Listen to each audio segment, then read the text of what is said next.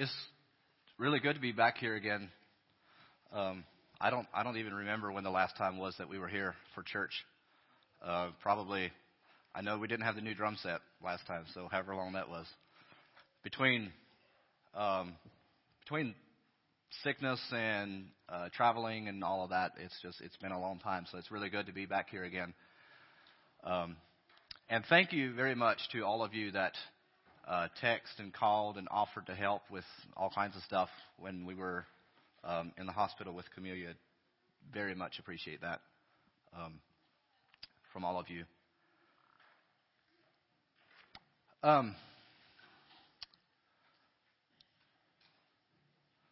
I've titled the message "A Foundation of Fear," and that feels a little bit feels just a little bit sacrilegious, I guess, to call something, speak of fear being a foundational element in a Christian life, and it is in a certain sense. And I'm talking specifically about the fear of God when I say fear.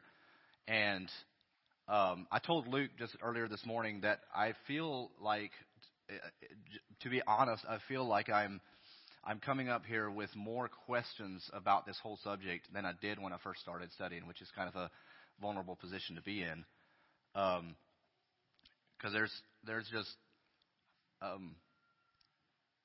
I thought there were some things that I understood about it, and I think there are some things that I understand about it, but there's also a lot of, just maybe the whole process was a little bit of a, revealed some faulty, dysfunctional beliefs that I had about God and so forth, and it just opened up some more questions and things that, I'll be honest, I don't really understand. So I would love to, as we go through this, I pray that there's something maybe that you can take that some of these, this discussion or some of the questions and so forth that we'll examine, maybe bring something to surface in your own heart, something that you can take home, because I don't know that I don't feel like I have a lot of take-home meat here, but maybe God can minister to you anyway. I pray that He can. But I would love to. One thing I would love to hear is some. As we go through this, there's probably going to be some questions that you're going to feel like I don't really answer, and that's because I don't really have the answers. But I would love to have some feedback from you guys, either later on today or later on, next week if you have some time to think about it. Maybe we can learn together on this subject. But if we look at certain passages like the one in 1 John where John says that there is no fear in love. We can all say that verse with our in our sleep. It's a very, very common verse. There's no fear in love. Perfect love drives out fear, because fear has to do with punishment. The one who fears is not made perfect in love. And I believe that with my whole heart. I believe that fear, that love, drives out fear. I don't think that fear and love mix. And I'll come back to that in a little bit. But John is referring to a principle here that a person who's living in fear, when he experiences the love of God, or even to a lesser extent, love from other human beings, that fear is removed, because fear is based in distrust, or an unequal, or an unbalance of power, I would say. If there is something that we don't trust, if I'm walking 3 miles from the truck up in Alaska somewhere, and the brush is thick, and I'm coming around the trail, and a grizzly bear comes around the trail 5 feet in front of me, I have no confidence. I do not trust that bear, and I'm probably going to feel a lot of fear in that moment, because I'd have no trust. He may feel the same way about me. I don't know, but there's probably going to be an element of fear in both of us, because we do not trust each other. And if we look at just about every kind of fear, and probably the kind of fear that John is referring to here, it is based in distrust or a fear of what someone may, an unbalance of power, fear of what someone can and probably will do to us, which is, I guess, comes back to distrust. So trust and fear, trust lives in love, and love drives out fear. I believe that. I think that's true. Romans 8:15, the Spirit you receive does not make you slaves so that you live in fear again. Rather, the Spirit you received brought about your adoption to sonship, and by him we cry, Abba, Father. Here this is Romans 8. Paul is talking about we just got through Romans 6 and 7. Paul is talking about, the old covenant and the new covenant, and the fact that the power of sin is broken, the power of the sin nature is broken, and that we now have the Holy Spirit who does not, there's no condemnation in the Holy Spirit, but rather his Spirit bears witness with him that we are sons of God. And it says that the Spirit you received does not make you slaves so that you live in fear, but rather by the Spirit we are adopted, whereby we cry, Abba, Father. So this is, this is what we have on one side. This is the clash of fear and love. The love drives out the fear. But at the same time, I'm just going to very quickly go through some other verses that also talk about fear. Acts 9:31, the church throughout Judea, Galilee, and Samaria enjoyed a time of peace and was strengthened. Living in the fear of the Lord and encouraged by the Holy Spirit, it increased in numbers. And I want to, first thought you may have is, well, go back to the original, look at the Greek meanings. There's different connotations and there's different meanings and so forth. It's not. They're the same word. They're the exact same word, and they mean the same thing if you go back and look at the original. Philippians 2:12. That's the case for all of these. Therefore, my dear friends, as you have always obeyed, not only in my presence, but now much more in my absence, continue to work out your salvation with fear and trembling. 1 Peter 1:17. Since you call on a Father who judges each person's work impartially, live out your time as foreigners here in reverent fear. 2 Corinthians 7:1. Having therefore these promises, dearly beloved, let us cleanse ourselves from all filthiness of the flesh and spirit, perfecting holiness in the fear of God. 2 Corinthians 5:11. Therefore, knowing the fear of the Lord, we persuade others. But what we are is known to God, and I hope it is also known to your conscience. So, like I said, it's the same word. It's on one side we have fear. Fear and love do not mix. Fear and love, love drives out fear. We have the Spirit that we've received. We were given so that we're no longer slaves to fear, but we can, we're sons of God. And then on the other hand, we have all of these examples of the believers walking in the fear of God. And so the question, I guess the question that I have to ask myself is how do you reconcile this? How does this work practically? Because I'm a big proponent of simply taking the Word of God for what it says.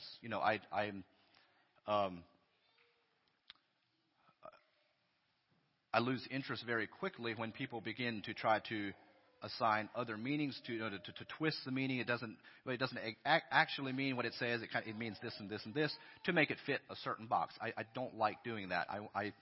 And so when I see things like this, I have to assume that there's something about the nature of God, about the principles of God that I'm not seeing clearly or that I don't understand. And so this is something that I want to, I guess, kind of dive into a little bit this morning.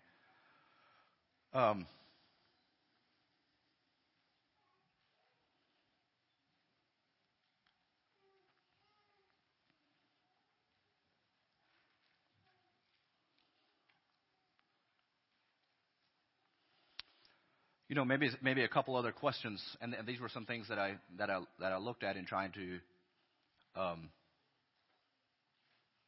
understand this a little better, maybe. Because again, I came into this subject thinking that I knew what I knew what the fear of the Lord was, and the more I studied, the more I wasn't sure that maybe I didn't know.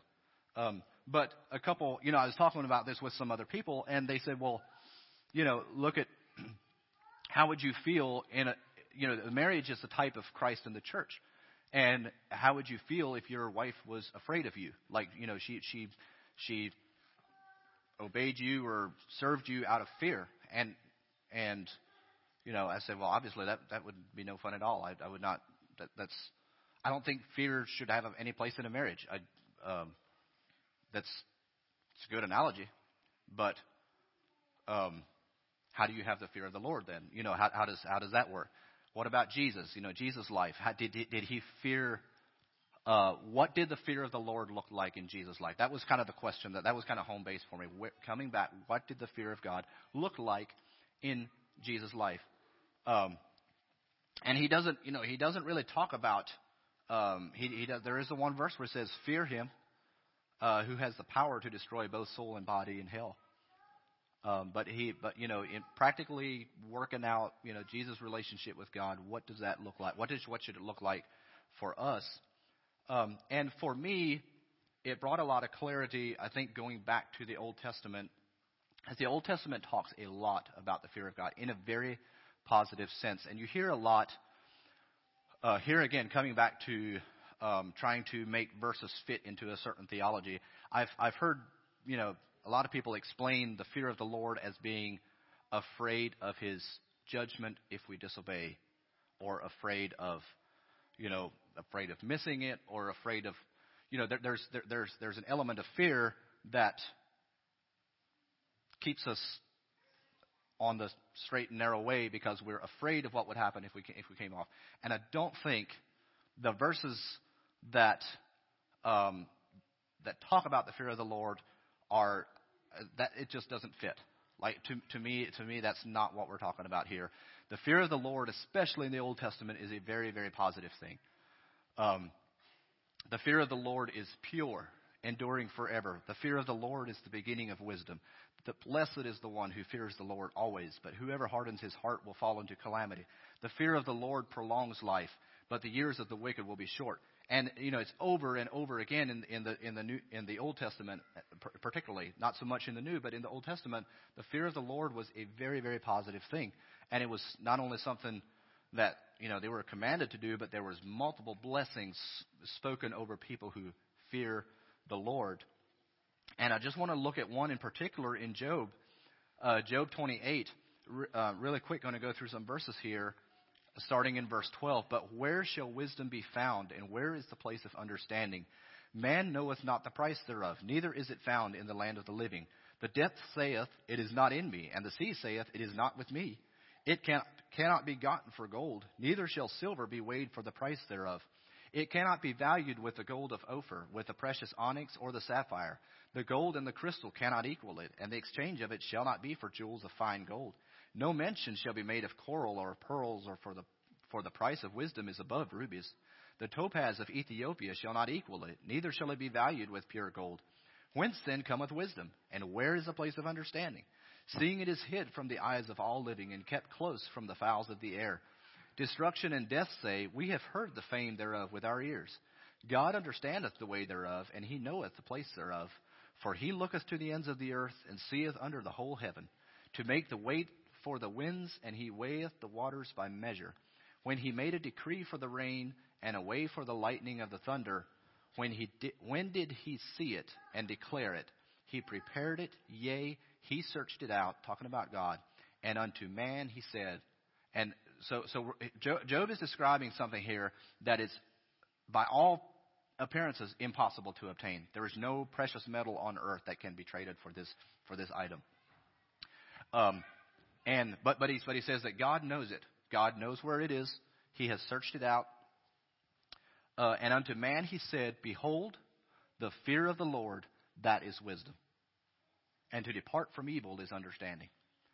And so if you assign that level of value to the fear of the Lord and to wisdom, I think it deserves to be looked at. And I don't think he's talking about something where we are afraid of the wrath that may happen if we don't live a holy life. And these verses, not those verses particular, but this idea of fear is not only wisdom, it is the beginning of, it's the foundation of wisdom. It's the beginning of wisdom. You don't obtain wisdom and understanding without the fear of the Lord. Like the fear of the Lord has to be present in order to experience these other things. So, so that's where my title came from, a foundation of fear. Hopefully that makes a little more sense. And I'm still not 100% sure how all of that should work together in, the Abba Father relationship and the fear of God. But I want to look at a couple things that clarified it for me. And one is speaking about the laws of God. Not only, since the very beginning of time, probably before time, when God created the earth, there were certain laws that were put in place at that time that have not changed since, and they will not change. The law of gravity and the law of physics and the law of relativity and all of these laws. Some of these laws, that mankind has harnessed to be able to fly an airplane. And I don't know about you guys, but I have never been flying in an airplane and lived with the fear that the law of gravity may suddenly change and that we would just drift off into space and never be able to land again. It's not something that crosses my mind. The law of gravity can be trusted 100% of the time. It works every single time. And the kingdom of heaven, in the same way, has certain laws that are fixed and that will never change. I want to read a couple verses out of Psalms. I think this is Psalms 9. Day unto day uttereth speech, and night unto night showeth knowledge. There's no speech nor language where their voice is not heard. Their line is gone through all the earth, their words to the end of the world. In them hath he set a tabernacle for the sun, which is as a bridegroom coming out of his chamber, rejoiceth as a strong man to run a race. His going forth is from the end of the heaven, his circuit unto the ends of it, and there is nothing hid from the heat thereof. And then it says in verse 7, the law of the Lord is perfect. He just got done talking about the planets, the line that has been set for the sun and the whole solar system. We understand how precise and how ordered and how concise all of those are. And then in verse 7 he says the law of the Lord is perfect. They do not, and it's not only, again, it's not only physical laws, the laws of gravity and physics and all of that, but the law of God, the laws in the kingdom of heaven are the way that they are, and they are not changed. And, I think sometimes we say that, or people, you hear it, that people say that God, punishes them or brought trials into their life or whatever. And I think a lot of times it's just simply we didn't understand the law. We were trying to fly an airplane without understanding the law of physics, and then we don't understand why it hurt when we crashed, because we didn't fully understand something about the laws of God. Many times it's not, God may not, and this is not true all the time, but I think many times in our own lives we simply we break laws that we don't understand. We experience pain as a result, and we think that we blame our circumstances or we blame God or whatever. And many times we simply did not understand something about God. Go back to Psalm 9. The law of the Lord is perfect, refreshing the soul. The statutes of the Lord are trustworthy, making wise the simple. The precepts of the Lord are right, giving joy to the heart. The commandments of the Lord are radiant, giving light to the eyes. The fear of the Lord is pure, enduring forever. Here again we have the King James says the fear of the Lord is clean, enduring forever. It's not something that the fear of the Lord, if you're not motivated by love, at least you're motivated by fear. It's not that position at all. The fear of the Lord is clean. It's pure. It's a good thing. The decrees of the Lord are firm. All of them are righteous. They are more precious than gold, than much pure gold. And so when I look at other verses that say the fear of the Lord is the beginning of wisdom, the fear of the Lord is the beginning of the foundation of wisdom, and understanding. And I look at, so how does the fear of the Lord relate to wisdom and understanding? Understanding the laws of God, as we just spoke about. I didn't go off on a rabbit trail talking about the laws of God because I think it ties together. And if we look at that principle that we see over and over in the Old Testament about the law, the fear of the Lord being the beginning of wisdom, I think at a fundamental level, the fear of the Lord, at least to a large degree, simply says, God, it's a heart position that says, God, you are right. Your holiness, your righteousness is beyond my understanding. And with an awe and a reverence, I surrender. I think surrender is as synonymous with the fear of the Lord as works is to faith. I don't think you can separate the two. Because the fear of the Lord seems to me to simply be a heart posture of surrender and complete obedience before God that says, God, your laws are perfect. Your way is perfect. And when there is a question of my way or God's way, there really is no question. God is right. And to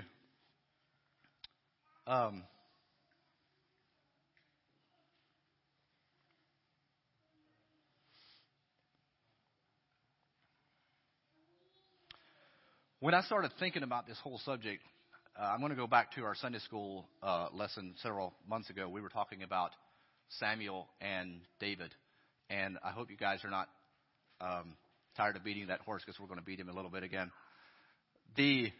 I wanted to kind of illustrate where I'm coming from and to bring in a couple other points. I want to look at the difference in the way that Saul, did I say Samuel and David? Saul and David. I want to look at the difference in some of the ways that Saul related to God and the way that David related to God. And I think we can see as we look in their lives that a primary difference in the way that the two of them ordered their lives is that one had a fear of the Lord and the other one didn't.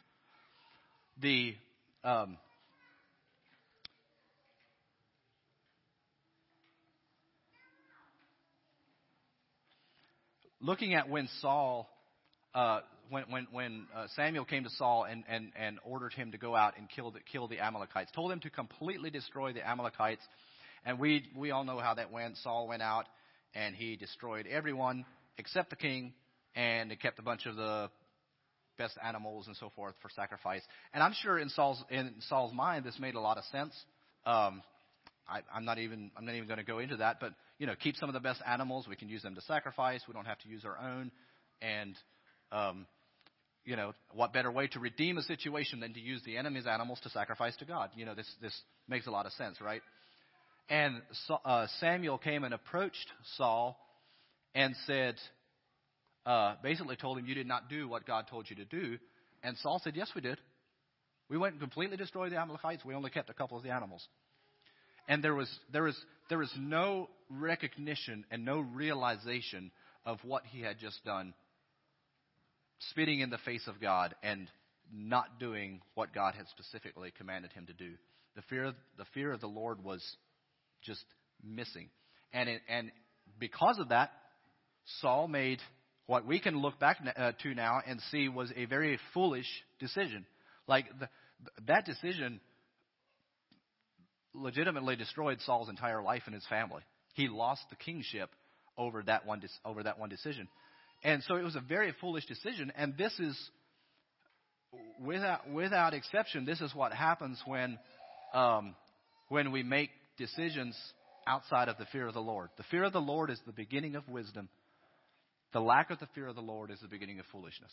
They work together. And so when we operate outside of the fear of the Lord, we will make foolish decisions. If you don't believe that, maybe look around you in the world around us, in politics and whatever. I mean, the fear of the Lord, when the fear of the Lord is lacking, there is no end to the foolish decisions that can be made. And I want to contrast this with the posture of David's heart. Now, David and Saul both and this was when David sinned with Bathsheba. David and Saul both made a very foolish decision. Both of them initially, Saul's action with the Amalekites and David's action with Bathsheba, both of those were made outside of the fear of the Lord. I think we can say that. Like, both of them gave no recognition to the law and the perfection and the holiness and righteousness of God when they committed that sin. The difference is when they were approached about it, when they were confronted about it, Saul completely denied that there was any wrongdoing. David immediately repented before God. I want to look at one other case, or one other situation. In the very beginning, when Saul was anointed king, it says Saul's dad's donkeys, I think, were lost, and Saul was out looking for them, and he couldn't find them, and he went and talked to Samuel, and that was when Samuel anointed him as king of Israel, anointed Saul as king of Israel. And then sometime later, it came time to present Saul to the nations of Israel. They went through the formality of casting lots and all that, and the lot fell to Saul, and it was time to present him as king, and they couldn't find him. He was gone, and God revealed to them that he was back there hiding him all the stuff, and they went and they got him out, and they anointed him as king. I want to contrast this with the actions of David. Samuel also anointed David as king at the time that he was a shepherd boy. One of the next, I think maybe the next, instance that we read about in David's life is when his father sent him to the army to take the bread and cheese and things to his brothers. And David showed up at the battle. Goliath came out, and he challenged the armies of Israel. And David's first reaction was, "What is this man doing, defying the armies of the living God?" And he immediately said, "I'll go fight him. If nobody else will go fight him, I will go." And I started thinking about this different. Like, what caused Saul to go back and hide among the stuff when the time came for him to fulfill what God had called him to do? And what caused David to show up at the battlefield and immediately, without hesitation, step into the role that God had called him to do? And I think, again, it came back to a fear of the Lord. Because the fear of the Lord is not a position of groveling and trembling, but it is a position of surrender and agreement with what God says, including the agreement with what God says that I am. And so the fear of the Lord is not simply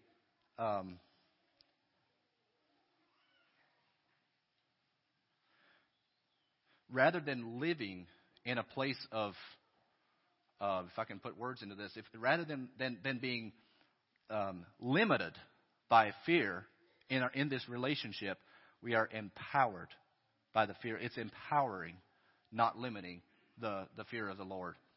And I think in this way, it's possible for the love and fear to walk in lockstep with each other. It's more than just a reverence and an awe of God, but it's a complete surrender to who He is, the fact that He is right, and it walks in agreement with Him because we love Him and we fear Him at the same time. And I think as we do that, it also, here's the interesting thing. As we walk in the fear of the Lord, it also drives out unhealthy fear. Because as we walk in the fear of the Lord, we no longer care about what other people say because we're surrendered to what God says. And when the fear of the Lord is present, there's surrender to His holiness and His righteousness. There's no fear about what may happen to you because God is holy, He's righteous, and He's in control. And in the context of the fear of God, we're surrendered to God. We believe Him and we trust him completely, and we can say, in the same way that David did, that the Lord is on my side. I will not fear. What can man do to me? A few verses prior, he says, let those who fear the Lord say his steadfast love endures forever. Out of my distress I called on the Lord. The Lord answered me and set me free. The Lord is on my side. I will not fear. What can man do to me? May God bless.